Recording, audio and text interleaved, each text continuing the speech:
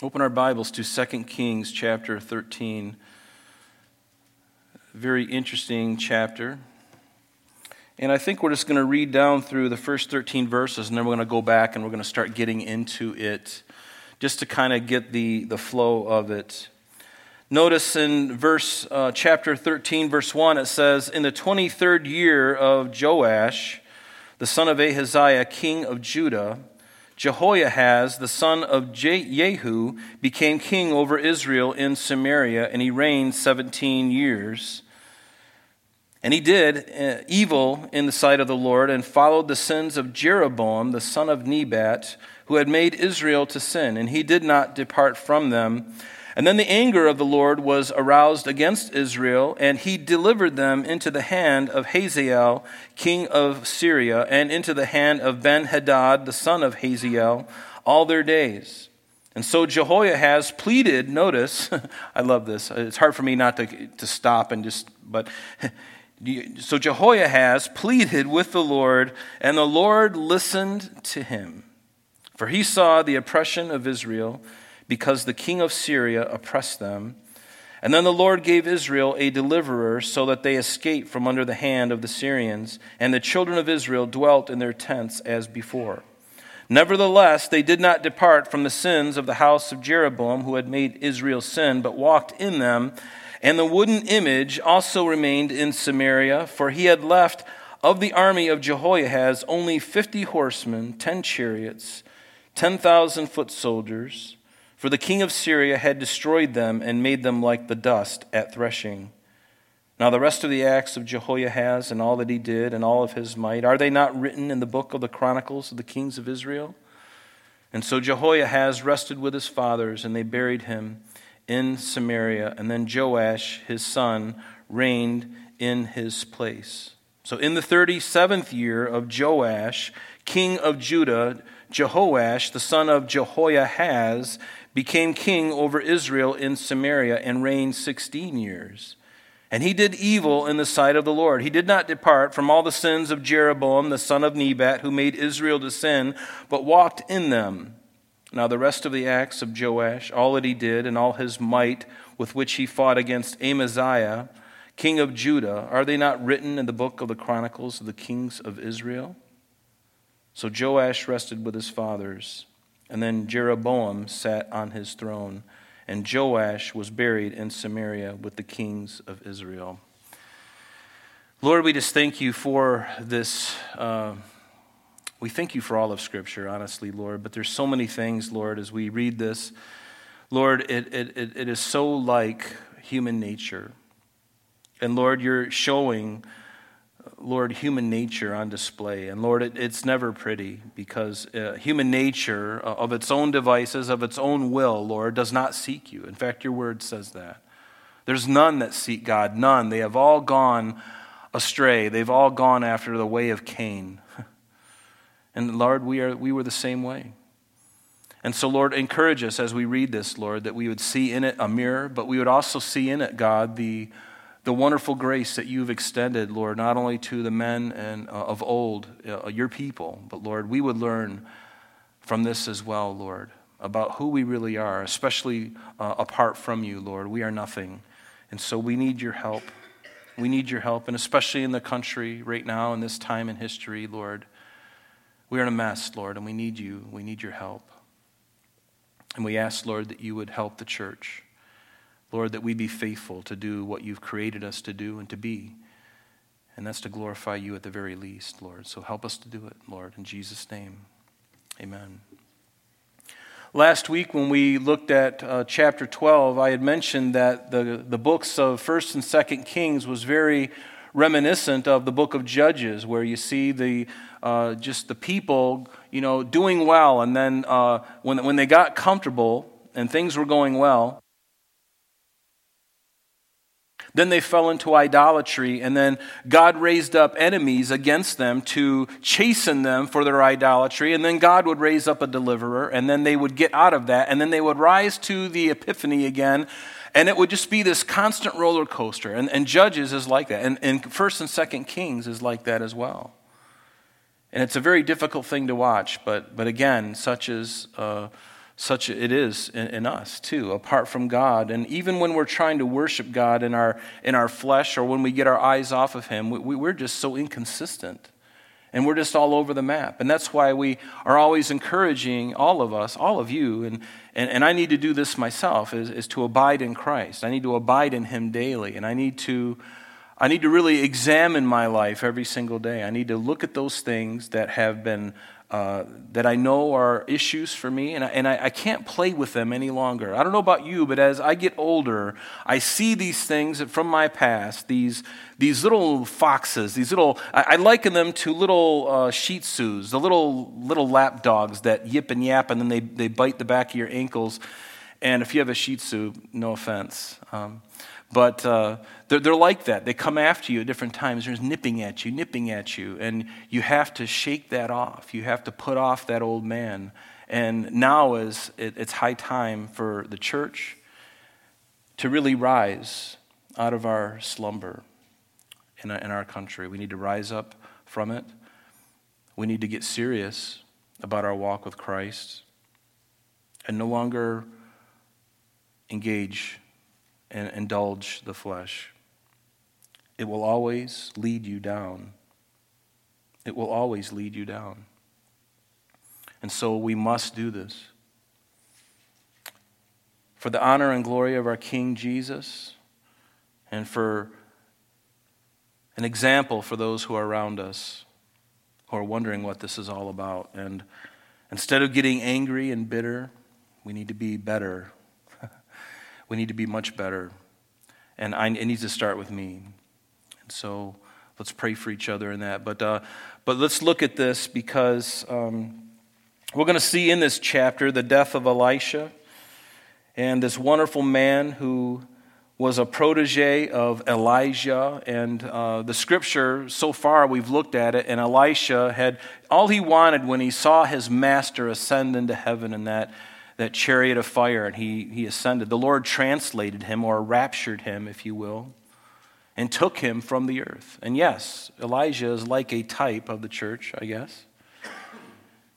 And especially Enoch back in Genesis, because he raptured Enoch before the flood judgment, before the judgment that came on the earth. He removed Enoch, and Enoch is even a better example of a type of the church before the wrath of God is poured out in the last days. For God has not appointed us to wrath, has he, but to obtain salvation by our Lord Jesus Christ.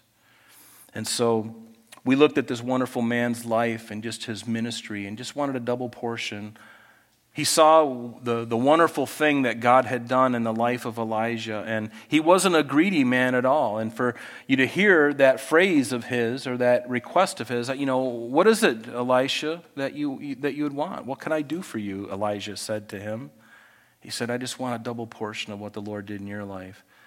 And he wasn't greedy. He was just seeing the blessing. There's nothing wrong with really desiring blessings from God, because they're pure and they're holy, they're right. And when God blesses you, there's no repentance in it. There's no feeling of ill will at all. And it's pure, and it feels right. You just know that it's right. And you're like, I'm just so thankful. It's so free. And see, God wants us to be like that. But Elisha wasn't greedy. He was just like, I've seen what God is doing, and I just love it. I love what God does, and I want that. Do you want what God wants? Do you want what God wants to do in your life? If you do, then it will require a surrender. It will require a surrender. We have to surrender. I have to put aside my own plans, and I had plans for my life, and they were very different from what I'm doing now. But I'm so glad, because he had a better plan, and I didn't know it. And eventually he showed it to me, and I stumbled upon it. And I'm so glad that I did, because my life is more blessed now than it's ever been, honestly. And so it's good to give in to the Lord. It's good. And we're going to see that Jehoiahaz tonight, even though he was an idol-worshiping king, there came a point where he pleaded with God, and God listened to him. And I love the grace of God that even in these northern 10 tribes, none of them turned out to be any good. They were all evil, and they all followed after the sins, the similitude of what Jeroboam did at the very beginning. Remember when Solomon, there was Saul, King Saul, and then David for 40 years, and then Solomon for 40 years, and then that kingdom, that monarchy, that united kingdom split in two. And then, Rehoboam, Solomon's son, he began to reign the southern 2 tribes. And then Solomon's general, Jeroboam, he began to reign in the northern 10 tribes. But he started off in idol worship from the very beginning. He never stopped. And you'll notice the common refrain throughout the chapter as we go, that this king did this, and he did evil in the sight of the Lord, and he didn't depart from the sins of Jeroboam. And God is making us aware. He's pointing back to the progenitor of that kingdom from the very beginning and saying, it never was healed. That wound was always stinking. It was never cleansed. It was never healed. It continued. It perpetuated in its ugliness and never was healed. It was never repented of. So let's look at it. So in the 23rd year of Joash, the son of Ahaziah,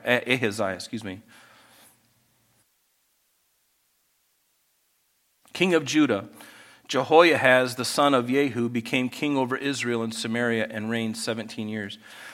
One of the things that is very interesting about these chapters that we're in right now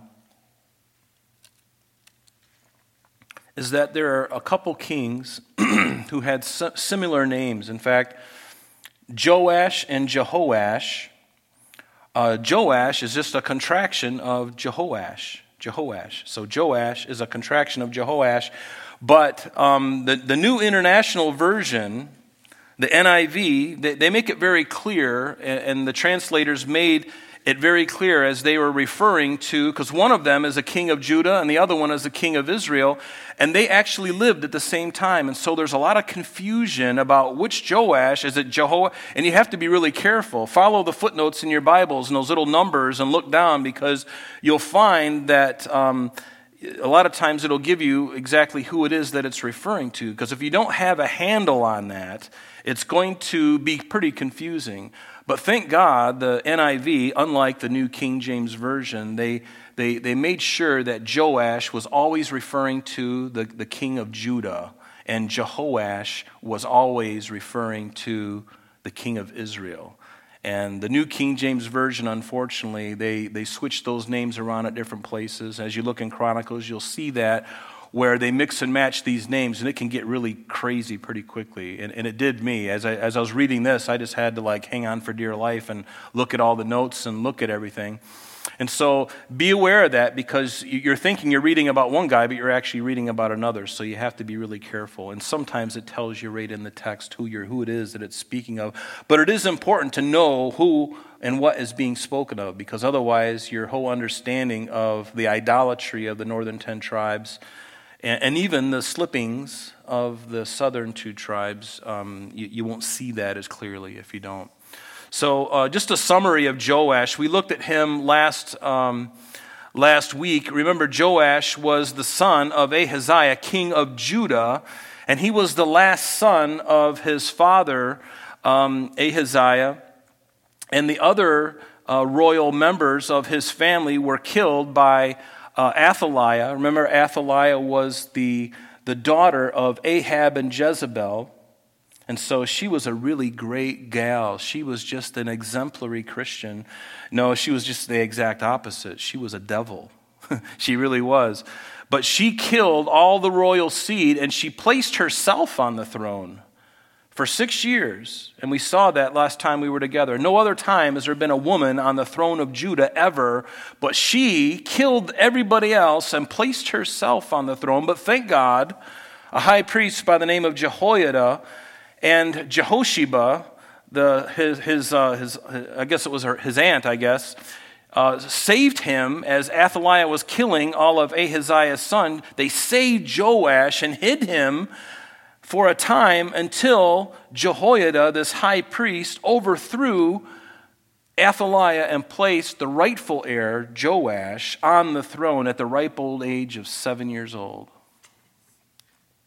And Jehoiada, remember, was a great man because this young boy needed somebody. And so Jehoiada, this high priest, was sort of like an uncle to Joash.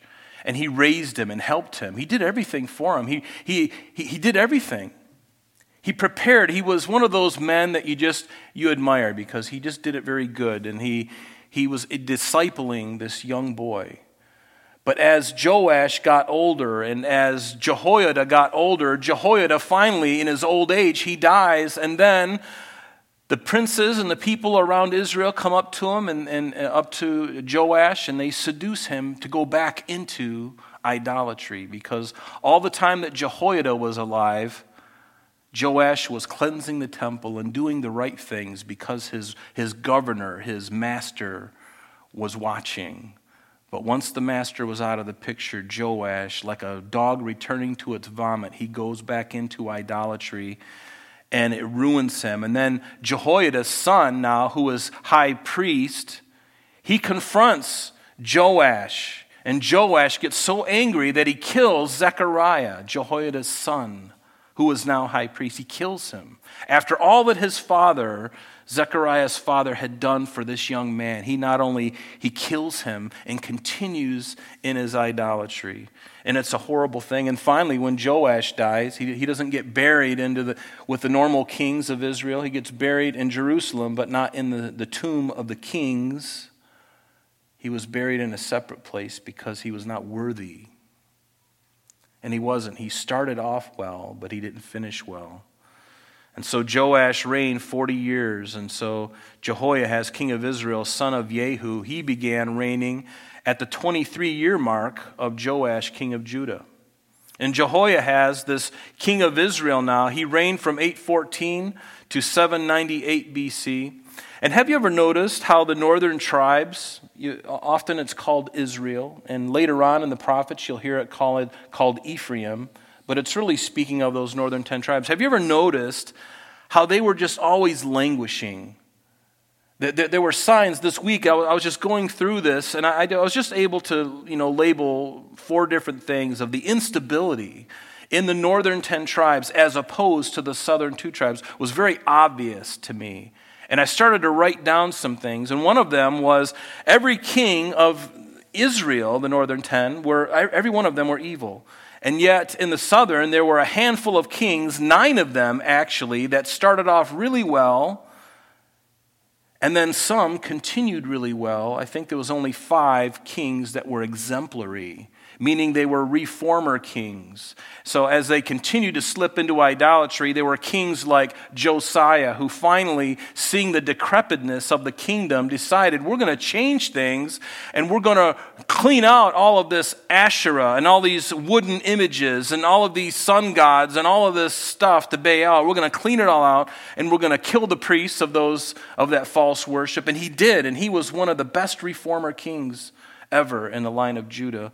But never in the northern 10 tribes was there a good king. They were all idolatrous evil. So that was the first thing. The second thing was there were 9 different dynasties in Israel, in the northern 10 tribes. 9 different dynasties.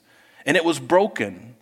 That's why there's 9 different dynasties. But in Judah, there was only one dynasty, David, the Davidic dynasty. And all that means is that David had a son, and his son had a son, and the line of kings was very clear. But not so in Israel. And you can already see just the decay of what's happening up north. There's just so much, everything was just discombobulated. There was no order. And wherever there is sin, and sin free to reign, it will always yield trouble. Always. And thirdly, the reigns of the kings of the north were on average shorter than the kings of the line of Judah. On average, shorter. Because people would kill each other to get on the throne. And the northern 10 tribes, because of their evil, it just bred more evil. And finally, the fourth thing, Israel was the first kingdom to go into captivity. The first one. And it would be, 116 years later or whatever, that Judah and Benjamin would go into captivity. But there are probably other things in that list, but it's just interesting that the Davidic line of Judah started out in faith It started out in faith, and as they progressed, they certainly did fumble many times. But Israel started off in idolatry, and they never, ever recovered. And it's important for us not only to start off well, but to finish well. And that's one of the hallmarks, one of the things we can take away from this whole entire 1st and 2nd Kings experience is that it's good to start well, but it's really good to finish well. What did Paul tell us in 1 Corinthians chapter 9? Let me just read it to you. 1 Corinthians 9, beginning in verse 24. Paul says, "Do you not know that those who run in a race, they all run, but only one receives the prize? So run in such a way that you may obtain it. And everyone who competes for the prize is temperate in all things. Now they do it to obtain a perishable crown, but we for an imperishable crown. Therefore I run thus, not with uncertainty, but thus I fight, not as one who beats the air, but I discipline my body, I bring it into subjection, lest when I have preached to others, I myself should become disqualified." And isn't that what it's all about? We want to begin well, we want to finish well, but to finish well is going to require discipline. Something that the church we need individually and corporately. We need discipline, we need discernment. We need discipline because if I find myself not being as disciplined as I ought to be, to put my body under, that means that maybe I don't go for, and it can start very little with things. We allow one thing to slip, and then it's not so hard for the next thing to slip, and pretty soon you're slipping all over the place. Pretty soon you're like Bambi on ice. The legs are out like that. You've seen the cartoon, and you're just spinning around, and your legs are all out like that because you're slipping all over the place. You're just everything. There's no discipline anymore. It's just you're just unbridled, and you just don't care. And, God will cover it. He's a God of grace. Yes, He is. But you know what? We ought not frustrate the grace of God. We ought not to trample it underfoot like so many do. Many churches do that. Oh, it's okay. God's a God of love. It's okay if you're a heterosexual male and female. Things happen, I know you're not married yet, but it's all right. God just loves you, man. Just stop being so uptight about it. And so what if you're a homosexual couple? Yeah, I know what it says in Leviticus 19, and I know what it says in Leviticus 20, but hey, in Romans 1, 2, and Genesis 19, but hey, just forget all that because God is a God. No, you have to stand by the Word. We must stand by the Word. It is there for our health, and when we do, we live long, and when you rebel against God, it's only a matter of time. There's one thing that's true, is your sin will always find you out. It'll always find us out.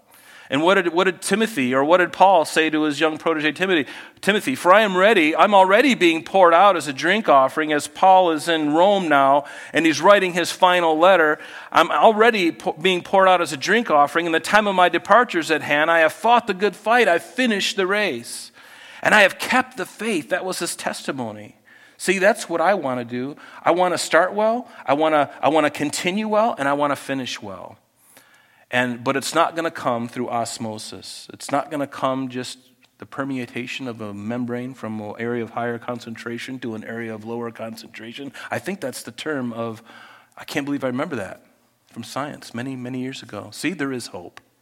Anyway, but he kept the faith and he finished the race.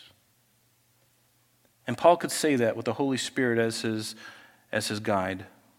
And I love that. But notice verse 2, back in our text now.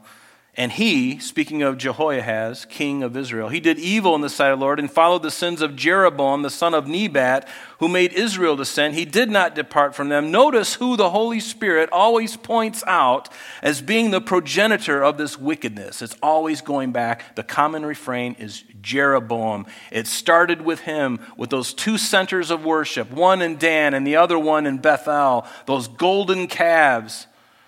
Because Jeroboam had to keep the people, and he kept them through worship, because when they would go to the feast, those 3 feasts every year, they'd have to go into Jerusalem. And he's like, I can't have that. If they go back to Jerusalem, they're going to like it there, and I'm going to lose all the people. I got to do something. I got an idea. I'll create 2 altars, one in Dan and one in Bethel, and everybody likes to worship gold. and he does, and it's effective. He leads them into idolatry. And several times throughout 1st and 2nd Kings, you'll see that common refrain. He did the sins of Jeroboam. He didn't depart. And sin is something that is inherent in man, but these kings of Israel in the north continued to perpetuate that sin of Jeroboam. Their foundation, their beginnings was corrupt. The root of the tree was rotten. And Jesus said, "You will know them by their fruit," didn't he? And at the heart of worship, true worship, is sacrifice. But Jeroboam made it really convenient. No, you don't have to walk all the way to Jerusalem. If you live up in Dan, way up in the north, you don't have to, that's a long ways.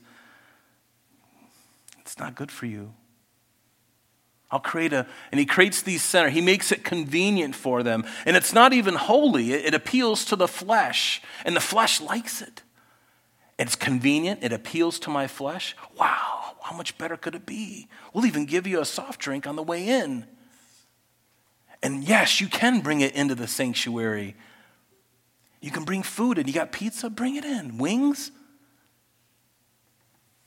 Convenient worship. But worship was never meant to be convenient. That's why when we started worship tonight, I talked about the sacrifice of praise. Because it can be sometimes when you're not feeling it. The emotions will catch up if we will just start and get the cart moving. But what did Paul, or the author of Hebrews, say? Therefore, by him, Christ, let us continually go after the sacrifice of praise to God. That is the fruit of our lips, giving thanks to him. King David knew what worship was about. These kings of the north, they made things convenient. They were following in the sins of Jeroboam, making it convenient. But David, he knew instinctively that for worship to be true, it must cost him something. Turn with me to 2 Samuel, if you would, chapter 24. I'm going to read it to you. 2 Samuel 24. Beginning in verse 18. And this is such a wonderful example, and it's just so the opposite of what worship is today many times in the church, not necessarily here, but in the church in the world, in America. David knew that it must cost him something. Sometimes it is a sacrifice of praise. Sometimes it's something else. There are many ways to worship, but notice, Gad came that day to David, and he said to him, "Go up and erect an altar to the Lord on the threshing floor of Araunah the Jebusite." And the reason he had to erect the altar is because David, remember, he took a census in his old age. And really the motivation was to gratify himself. How big is my army? And God saw right through it. He's like, David, and God had him on a short leash, and he allowed this angel to begin destroying people in Jerusalem because of the sin of their king. And in order to get the plague to stop, God spoke to Gad, David's seer or prophet, if you will. He told David, David, go build an altar and offer an offering to stop this plague. And so David does that very thing. So in verse 19, so David, according to the word of Gad, he went up as the Lord commanded him. And now Araunah looked, and he saw the king and his servants coming toward him. And this place that is being purchased is what you and I would call the Temple Mount today. Right where the temple used to sit was Araunah's threshing floor. This is the plot of land that David purchased from Araunah, although Araunah was willing to give it to David because he loved David. But notice what happens. So Araunah went out and he bowed before the king as he sees this entourage coming up to him up on top of the hill there. And Araunah said, "Why does my lord the king come to his servant?" And David said, "To buy the threshing floor from you, to build an altar to the Lord, that the plague may be withdrawn from the people." And Araunah said to David, "Well, let my lord the king take and offer whatever seems good to him. Look, here's our oxen for burnt sacrifice, and the threshing instruments, and the yokes of the oxen for wood. All these, O king," Araunah has given to the king. "All of these I want to give to you, David. You don't have to pay me anything. I love you. I respect you. I'm just going to give it to you. It's a good thing that you're doing. I want to make sure it happens, and I'll give it to you." And Araunah said to the king, may the Lord your God accept you. And notice what, this is a huge verse. Verse 24, circle it, underline it. The heart of worship, here it is. Then the king said to Araunah, no, but I will surely buy it from you for a full price. Nor will I offer burnt offerings to the Lord my God with that which costs me nothing. So David bought the threshing floor and the oxen for 50 shekels of silver, and David there built an altar and burnt offerings and peace offerings. And so the Lord heeded the prayers for the land, and the plague was withdrawn from Israel. So he knew it was instinctively it had to cost him something. And see, that is the heart of worship, is sacrifice. That's why it can be a sacrifice of praise, because I don't feel like it. And honestly, I think of all the ways that we worship God, that's probably the easiest. Because there's something when I worship God, because I love music. And when I hear a great tune and a great melody and a nice turn in a chorus, it just lifts you right up, right? And all of a sudden, it starts making you feel good. But it's not about you. It's not about me. It's all about Him. It's always has been. Now, that doesn't mean I don't get the fringe benefit of enjoying it. It should be. It should be joyful. And thank God He's given us music to do that. But Jeroboam and these kings of the north, they didn't understand that. It was all about convenience and all about the flesh. It was never about bringing glory and honor to God. And notice what it says there in verse 2 back in our text, that he did evil. Jehoahaz, the king of Israel, did evil in the sight of the Lord, followed the sins of Jeroboam, the son of Nebat, who made Israel to sin. He did not depart from them. Underline that word depart, because that word in the Hebrew is sur, and it basically means to turn away. Well, what is he really saying here? This is what repentance is, right? Repentance is turning away from sin, but notice Jehoahaz did not repent.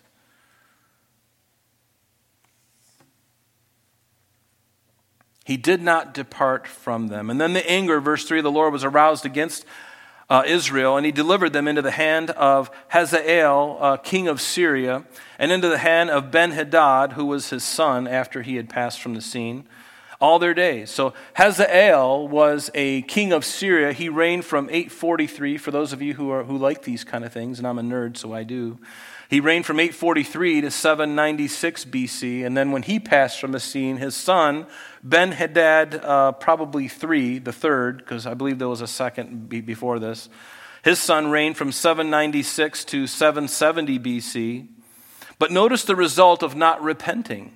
Notice the result of the fruit of rebellion. God delivered them over to this pagan idolatrous king. And then finally, when he passes from the scene, Ben-Hadad takes over and is continually in their face and a thorn in their shoe, in a sense. And this is a good proof text for Romans 6:23. Remember Romans 6:23? For the wages of sin is what? It's death. The wages of sin is death, but the gift of God is eternal life in Jesus Christ our Lord. The fruit of rebellion is death. That's what we get when we sin. It's something that we receive. We receive a wage for sin, and it's never good. We can never pay the bill. But notice, the gift of God. No, wait, a gift is something is given, and we're given something really wonderful. Yes, we're being given eternal life in Jesus Christ. What would you rather have? The wages of sin that leads to death, or the gift of God that leads to eternal bliss with Christ? I think I'm going to choose the second. Wouldn't you? Haven't we? I don't know, have we? Everybody awake? Yeah? Yeah? Okay. The wages of sin is death, whether it's sudden or whether it takes time. Do you notice that? In Genesis, remember? The Lord commanded the man, saying, of every tree of the garden you may freely eat, but of the tree of the knowledge of good and evil you shall not eat. For in the day that you eat of it, you shall surely die. Literally, this means, in dying, you shall die. Had Adam and Eve never sinned, they would have lived forever. Do you understand?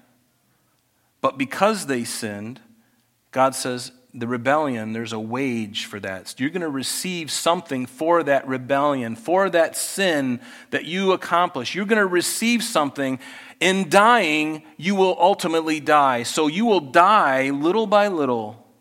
And every choice you make that's away from you, you're just going to die a little bit more. And aren't we seeing the result of it today? When we're born, as soon as we're born, we begin to die. Yes, we may grow, but eventually we get older and then we find a spot. And then they take the spot out. And then we go through chemoradiation. And then we're finally, next thing you know, we're in hospice and we're having a morphine drip attached to us. And then we die. And then where do we go? Do we go to heaven? Notice he says, in dying, you shall die. Yes, in dying, you slowly die. And then when you finally physically die, then there's a judgment. And then you will be resurrected to either the resurrection of condemnation or the resurrection of the resurrection. The resurrection of I forget what it is. It's a good thing. I forget the name of it. I'm stumbling on the name. But it's in John chapter 5. But that's literally what it means. And he would not repent. He just continued in his dying, continued. And so Jehoiahaz, verse 4, pleaded with the Lord. Notice, this pagan king, and if I were God and I knew the history and I knew where the history was going, I would have said to Jehoiahaz, you know what, I'm done with you guys. I know exactly who you are. I know the games you're playing, and I know who your ancestors, I know exactly what they're going to do before they even done it. And I'm just going to put an end to this right now. See, that would be me. So I'm glad that I'm not God, because everybody would be dead and I'd be the only one alive. And then I'd, probably jump off a cliff too. So, but notice Jehoiahaz, this idolater, he pleads to God. He finally gets to the end of himself and he's like, oh man, what a mess. And he pleads to God. That word pleaded literally means with tears. There was an agony in this. And he was pleading to God. And notice the Lord listened to him. What mercy and grace. God was faithful to his covenant that he made to Abraham and to Isaac and to Jacob.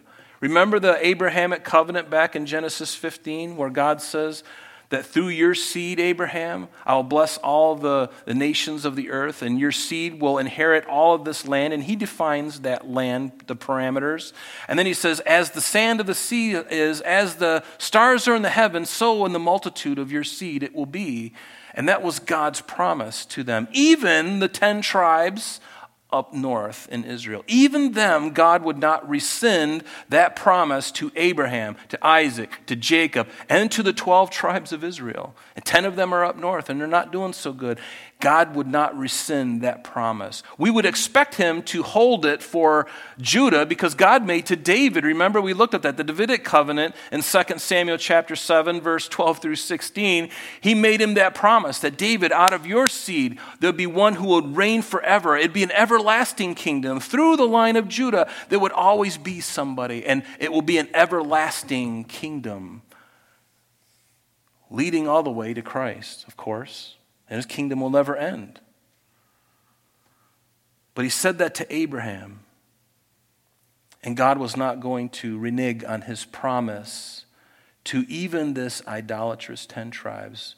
Do you see the grace of God in the Old Testament?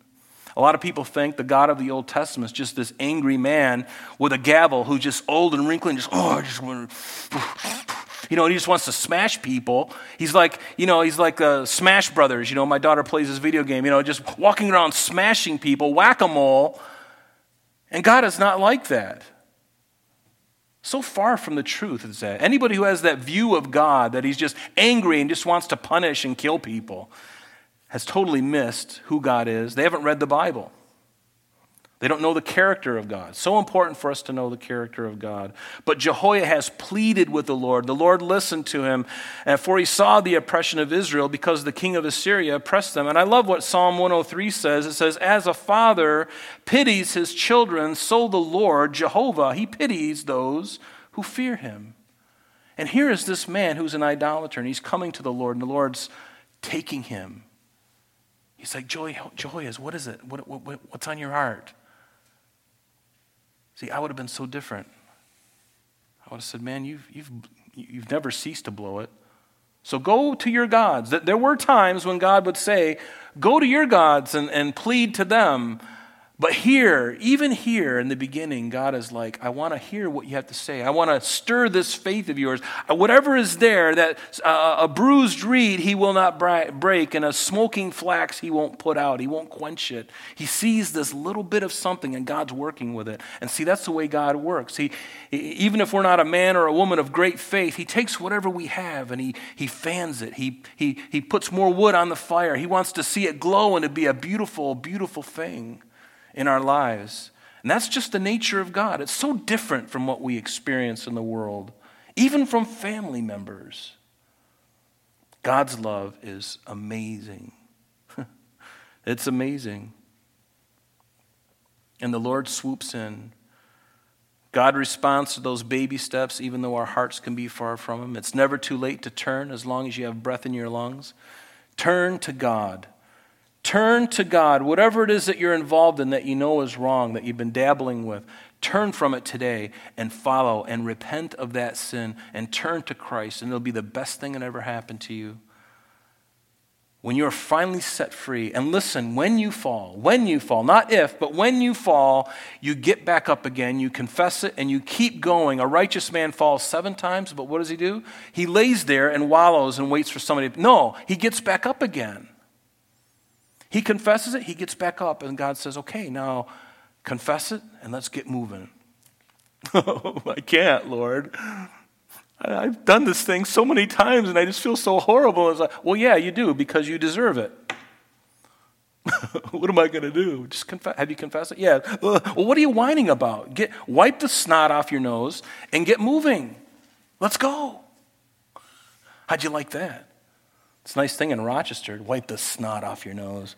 You know, it's like that little kid who's 5 years old and he's got a cold and you walk into a thing and all of his nostrils are just green and you're like, you almost want to go over there with a Kleenex and do this thing, but his mother's there and she's looking at you, you know. But God says, clean it up and let's get going. Let's get going. That was free, by the way. I know you're very excited about that. I can tell by your excitement. But that's what grace is. That's what mercy is. Grace is God giving to us what we could never deserve. And His mercy, God withholding from us the wrath or consequences that I do deserve. And so when this king now is pleading to God, God is listening. He's got his ear. And so then, verse 5, the Lord gave Israel a deliverer so that they escaped from under the hand of the Syrians. Do you see the pattern here? I get in a mess. I cry out to God. God raises up a deliverer. Sounds just like the book of Judges. Very similar. And they escaped from under the hand of the Syrians, and the children of Israel dwelt in their tents as before. I believe that the deliverer mentioned here may be Jehoash, or sometimes he's called Joash. You just got to read it in context, the king of Israel. Or it could have been Jeroboam too. Some scholars believe that it's also King Adad-Nirari III of Assyria, who reigned from 811 to 783. But I will say this, right here in our chapter, in verse 25, Joash of Israel is mentioned in verse 25 as possibly being that deliverer. I think it's probably him. And we're going to see that very clearly as we go on. So verse 6, nevertheless, they did not depart from the sins of the house of Jeroboam, who had made Israel sin, but walked in them. And the wooden image also remained in Samaria. So in the capital city of the northern 10 tribes, in Samaria, was this wooden image. And it was an image, probably a phallic symbol of some kind. Some believe that may be what it looked like. But it was an image of wood, and it was made to Asherah. She was the consort of Baal.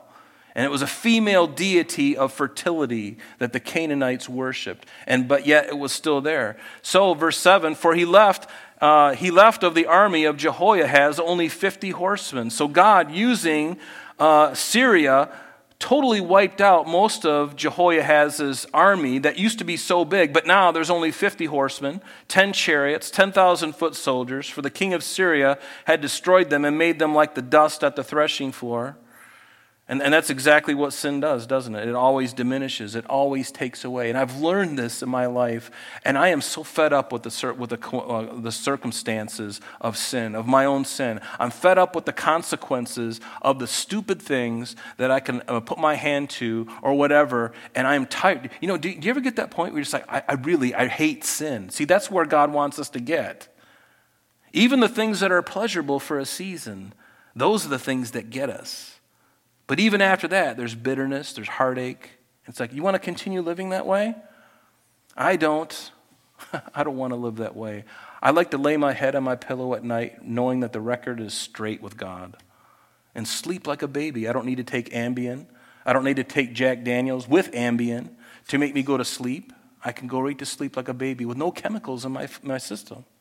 Hallelujah.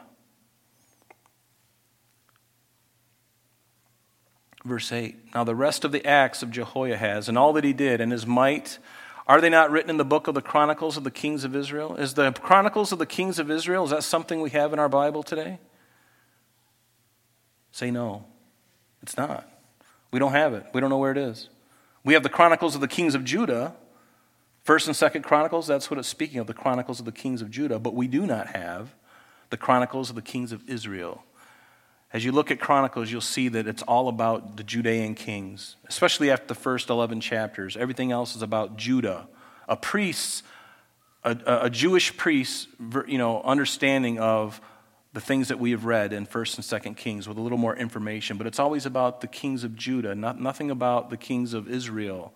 We don't have that in our Bibles. It's missing somewhere. But guess what? Do you think he's more interested in Israel or Judah? Yeah. Otherwise, this book would be even thicker. He didn't think it was a big deal for it to be included, but Judah, yes. And so we have it right here. We're reading it, right? And we will read it. So notice, Jehoiahaz rested with his fathers. They buried him in Samaria, and then Joash, his son, reigned in his place. In the 37th year of Joash, king of Judah, Jehoash, and boy, these names can get really tricky, the son of Jehoiahaz became king over Israel in Samaria, and he reigned for 16 years.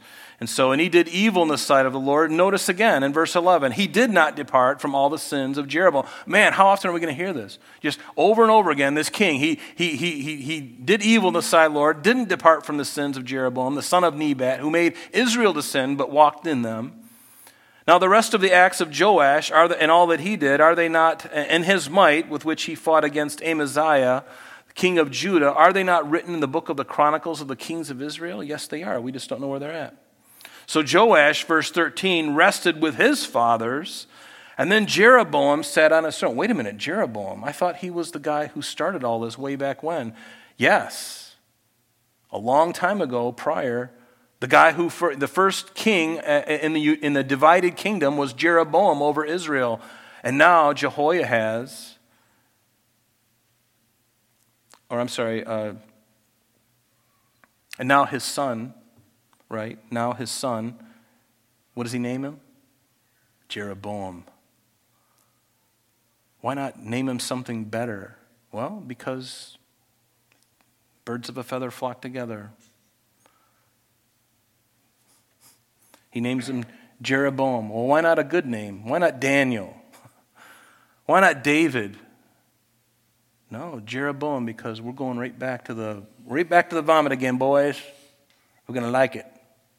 That's where we're going. We're going back to the vomit. We're going to go back to the pigs. He takes them right back there. So Jeroboam here is called Jeroboam II, in case you ever wonder. That's how they delineate the two of them. The first one was in the very beginning when the kingdom divided, but now they're well into it now. Into the history of Israel, but now his name is Jeroboam II, and he reigned from 782 to 753, a total of 50 years. If you don't count his, he reigned from 782 to 753, and he was co-regent with his father Joash, and if you add up all of those co-regent years and then the years after his dad died, it was about 40 years. And so notice verse 14 now in our text says, Elisha had become sick. And now Elisha comes back into the picture. He's been kind of the Lord has been introducing other things, and now we come back to now Elisha, who is at the end of his life. He became sick with the illness from which he would die.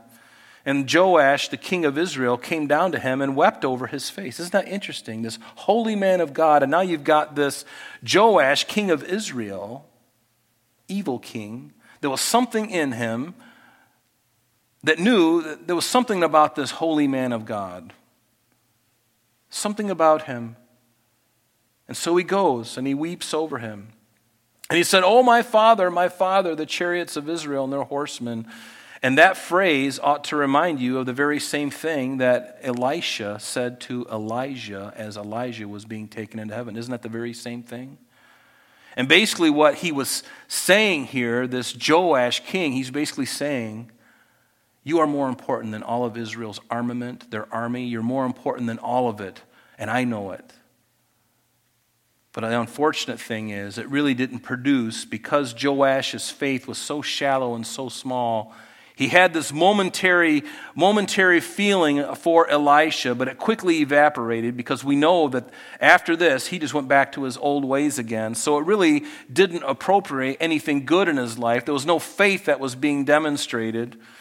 And Elisha, here, he doesn't wash his hands of this king coming to him. As Elisha, this godly man, is there, and he sees Joash coming in the door, he didn't say, "Hit the road, Jack. Don't want to have anything to do with you." No, but a real godly man like him is going, Lord, maybe there's a few things I can share. Maybe this last moment I have, maybe there's something. And that is God's heart too. Right to the very end. Wasn't Jesus like that on the cross? When he said, "Father, forgive them, for they know not what they do." Could he have come off that cross and decimated everybody? You better believe it. He could have just spoke a word and they would have evaporated if he so chose.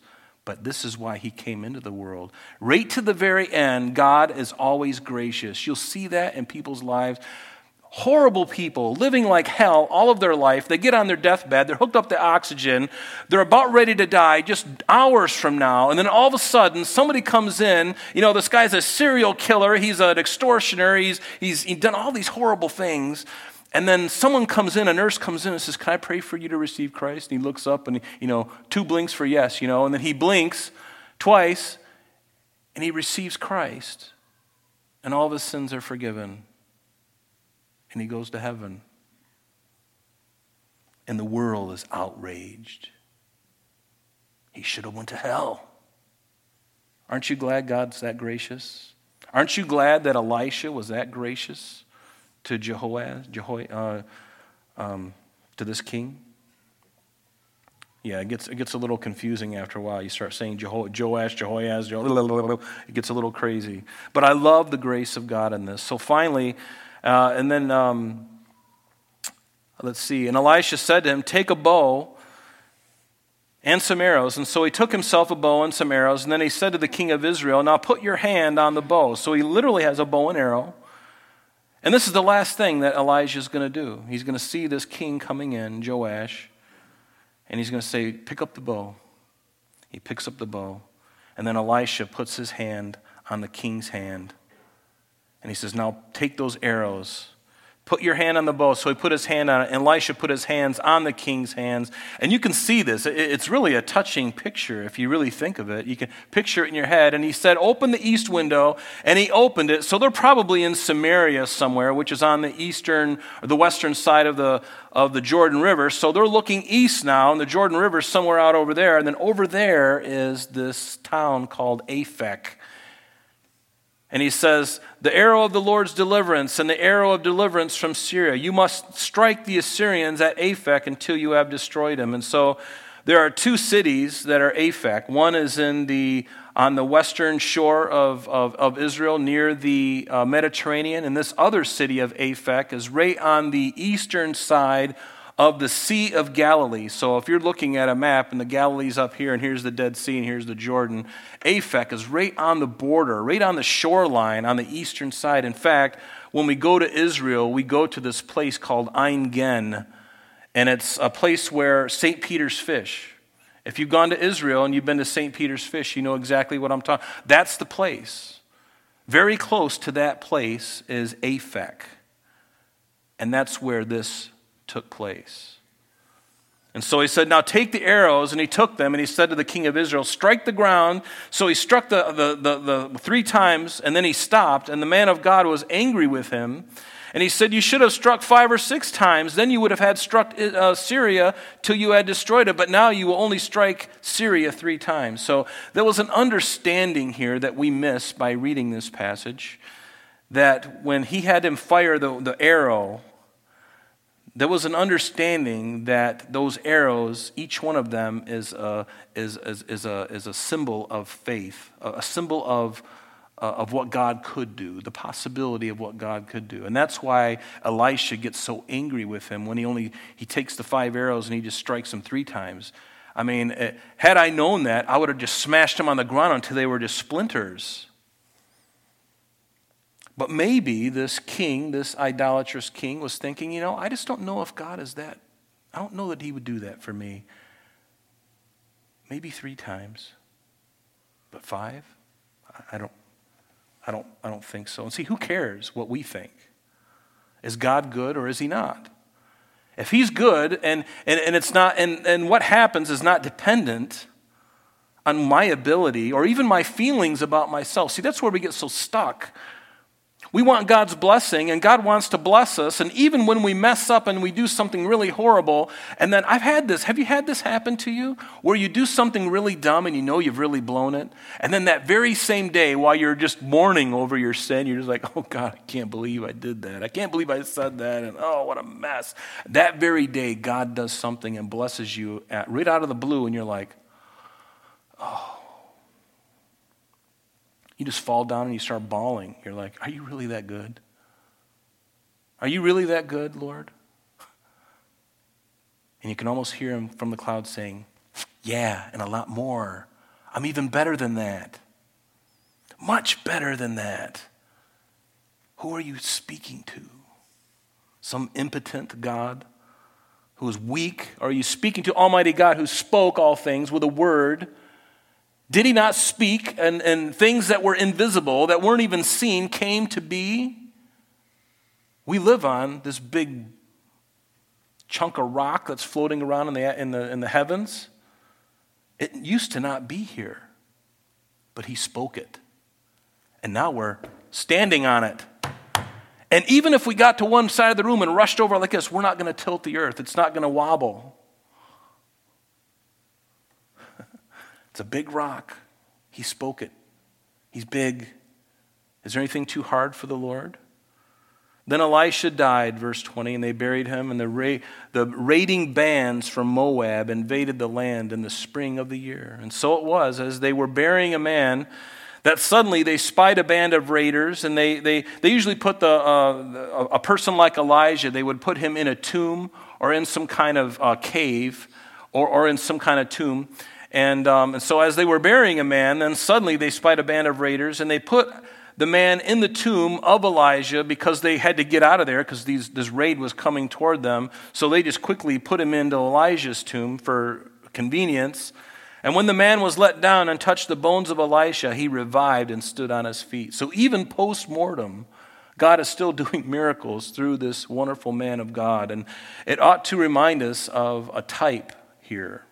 A type of the sinner, dead in his sins, meeting the holiness of God, coming into contact with that which is holy, speaking of Christ, and then being revived again. And certainly this speaks of when Israel, yet in the future, when they look upon him whom they have pierced in the great tribulation period, and they finally see him return, their hearts are going to yearn for Christ again. And it says that all Israel will be saved. Then they'll realize that this one that we crucified is indeed the Messiah. And all of Israel at that time is going to embrace their God. It's going to be a glorious thing. It's going to be a glorious thing. So Hazael, verse 22, king of Assyria, oppressed Israel all the days of Jehoahaz. So Syria, or Aram, they would naturally, militarily attack Israel from the north because it was an easy, practical means to attack, because you couldn't attack from the east because of the Gilead mountain range there on the western or the eastern side of the Jordan River. It's not a real practical place to attack from. So they would always come from the north and then down, and Israel was the first bird to be shot as they would come down, right? And they were the first ones to be picked off by the Assyrians in 722. But notice again, but the Lord was gracious to them, verse 23, had compassion on them, regarded them because of his covenant with Abraham, Isaac, and Jacob, and would not destroy them or cast them from his presence. Notice that. Again, what a wonderful verse of grace of God, keeping his covenant with Abraham, Isaac, and Jacob. Don't ever think that the God of the Old Testament is different from the God of the New Testament.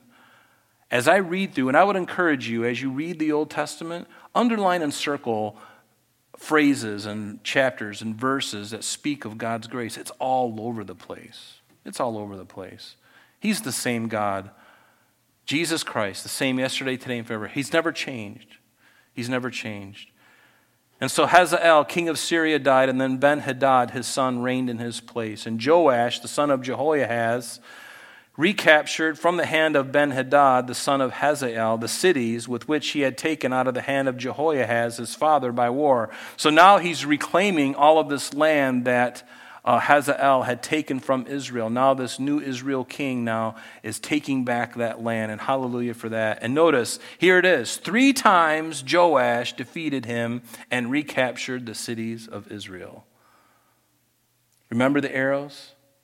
3 times? Well, he did it 3 times. And that's all he could do. But he did reclaim. He could have done more, but he did that. And so, what an amazing chapter. You know, just the end of Elisha's ministry and just seeing the grace of God. And just the horrible things that man does. And aren't you glad you serve a God who is the God of the second chance? Often the third chance. I said this last Sunday. He's been the God of so many chances for me. I've lost count. And you know, when we stand before him, I'll never say to him, Lord, you never were kind to me. In fact, I think I'll probably, and along with all of you, will be sniveling and crying at his feet in heaven out of thanksgiving. Not out of remorse, but thanksgiving. Just loving him and being so blown. Because, folks, I believe that's the reality of what it's going to be. When we're in the presence of perfection, the one who saved us from an eternal damnation, the one who loves us, the one who's provided a place. He's prepared a place for us, that where he is, we might also be, where there are pleasures forevermore. Holy pleasures, not the weird, twisted stuff on the earth, but holy pleasures. Things that just make your heart light and just, you're just like, I can't believe it. I can't believe it. And it just never ends. And it's always unraveling the beauty and the mystery and the holiness. Oh my goodness. It just makes you weird in the head in a good way. I like that. Weird in the head in a good way. That's what I am. I'm weird in the head in a good way. I love Jesus. Do you love him? Do you love what he's doing in your life? Don't give up. Don't be discouraged. Don't pay attention to all the stuff that you're seeing on the things. Hey, God's got it all under control. He's told us the end from the beginning. He's got it all under control. Don't you worry one second. And I have. I'm going to be honest with you, and I'm going to be transparent with you. I've been wrecked. I've been wrecked privately, and it even comes out at times up here, unfortunately. I have been wrecked seeing what's going on in our country. It's tore me to shreds. And I've wept and I've cried and I've been hateful, I've been angry, and I'm just telling you the truth. But I think God is slowly setting me free and just saying, Rob, I got it. You're of no use getting angry and bitter about it. You're just going to drive your family away. The church is not going to want to come and listen to you rant and rave. So shut up and talk about me. And it's hard sometimes. Not hard to talk about Jesus. That's easy. But we live in a funny time. We have to keep our eyes on him. There is no doubt. That is the first and foremost important thing. And it doesn't mean we hide our head in the sand. But folks, and don't do like I did. And I hope that, and pray for me and I'll pray for you. I don't want to get so down in the dumps like I was. I don't want to have my just destroyed. And then God's like, why are you doing that, Rob? Didn't you just share Revelation? Don't you know these things are coming? Yeah, Lord, I know, but I just didn't think it was going to be on my watch. And he's like, don't worry about it. You just walk with me. You just walk with me. You get filled up with me every day, and you continue to do what I want you to do. Be a light. Be an encouragement to my people, God would say. And I'm like, oh, God, help me to do that. Because I haven't been. I'll be honest with you now. Forgive me.